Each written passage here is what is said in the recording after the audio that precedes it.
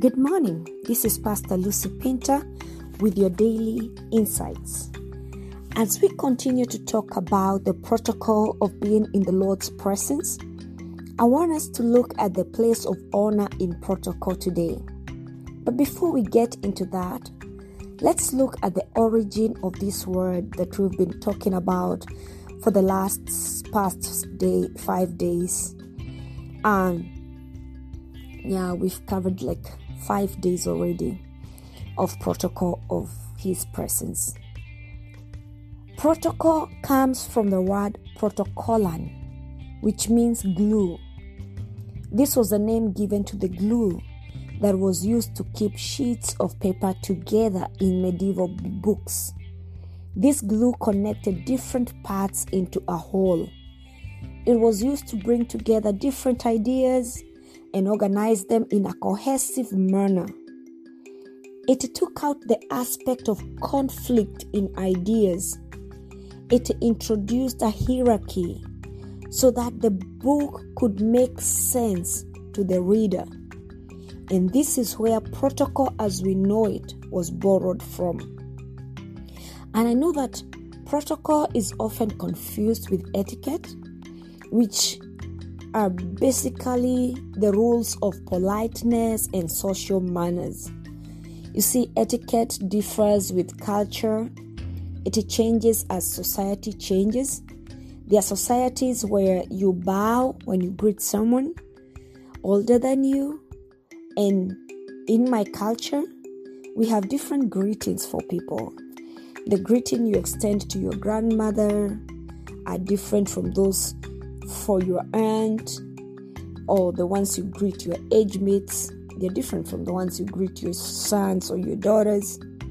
But come to the US and I realized that there's barely any difference in the greetings.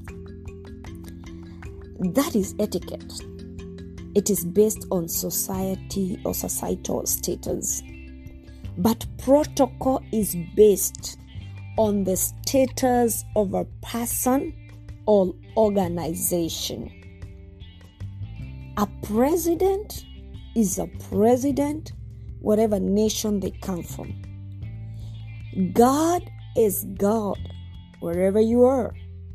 Whatever denomination you identify with, He doesn't change, and the honor due to Him doesn't change. And so today, as we talk about the place of honor in protocol, as we stand in the presence of God, I want us to read from Psalms 29, verse 1 and 2, which says, "Honor the Lord, you heavenly beings. Honor the Lord for His glory and strength. Honor the Lord for the glory of His name. Worship the Lord in the splendor of His holiness."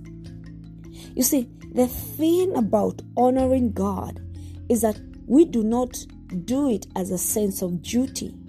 We don't do it to gain His favor.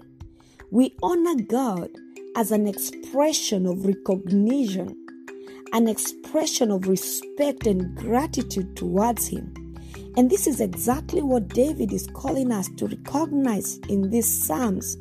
He is calling us to recognize these aspects of God and honor Him for them. David gives this call to the heavenly beings. The King James Version calls them the mighty ones. He calls to remind them that though they may be considered mighty and high, they should look away from themselves, that they should look unto the Lord and give Him the honor due to Him for His glory and strength. That though they are high in status, they should recognize their obligation to the Lord God. David is reminding them that they may be held in high regard on earth, but there is one who exceeds them in glory and strength. He's not asking them to bring God any new glory or strength. He's not asking them to give or attribute to God things that He does not already have. He's not asking them to confer anything upon God. This is a call to recognize things as they are, to acknowledge that the Lord is full of glory and strength and to honor him for it. In part 1 of verse 2, David says, honor the Lord for the glory of his name. David is calling them, he's calling us to recognize the character of God.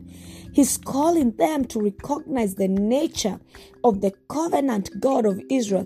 This is why he's asking them to honor God for the glory of his name. And so our question is, why his name? What is in the name? If someone came up to you and said, excuse me, ma'am, or excuse me, sir, my name is John, and I need to take your seat. You've got to want to know what's in the name John that I should give you my seat. So we must ask ourselves, what's in the name Yahweh that makes David insist that we should give him honor for the glory of that name? Who is this God? What kind of a God is he? What is his nature? What is his character? Because these are the things that David wants us to be conscious of when we approach God. Sometimes we approach God with our needs and just go straight to, I need this, I need that, I feel this, I'm afraid of this and that God. We approach God and start praising and singing to his glory. But do we ever take a moment to think about the words we are singing? Do we take a moment to think about the name we are calling? This is what David is asking us to grow a consciousness to. That Yahweh is the infinite, self-existing God, that he is before all things, and in him all things hold together, that he is the abundant in power, and his understanding is beyond measure, that he is Jehovah Jireh, our provider, El Shaddai, the God Almighty. David is asking us to remember that we are standing before the immutable, self-sufficient God, Jehovah Shalom, the God of peace, Jehovah Mkadesh, our sanctifier.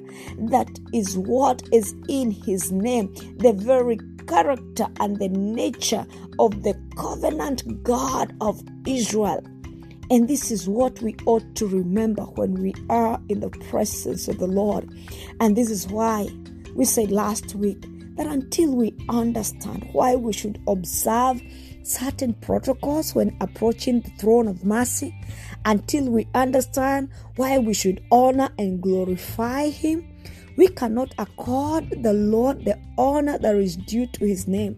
We cannot worship him the way he desires to be worshipped. May we thirst for such an understanding. May we thirst for such an awakening, that we may be conscious of these facts, that we may celebrate the perfections of God's nature, that we may honor him for his glory and strength, that we may honor him for the glory of his name, that we may commend the works of his hands.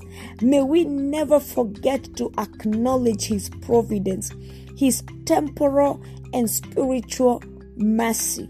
May the divinity and the deity of our God never be lost to us.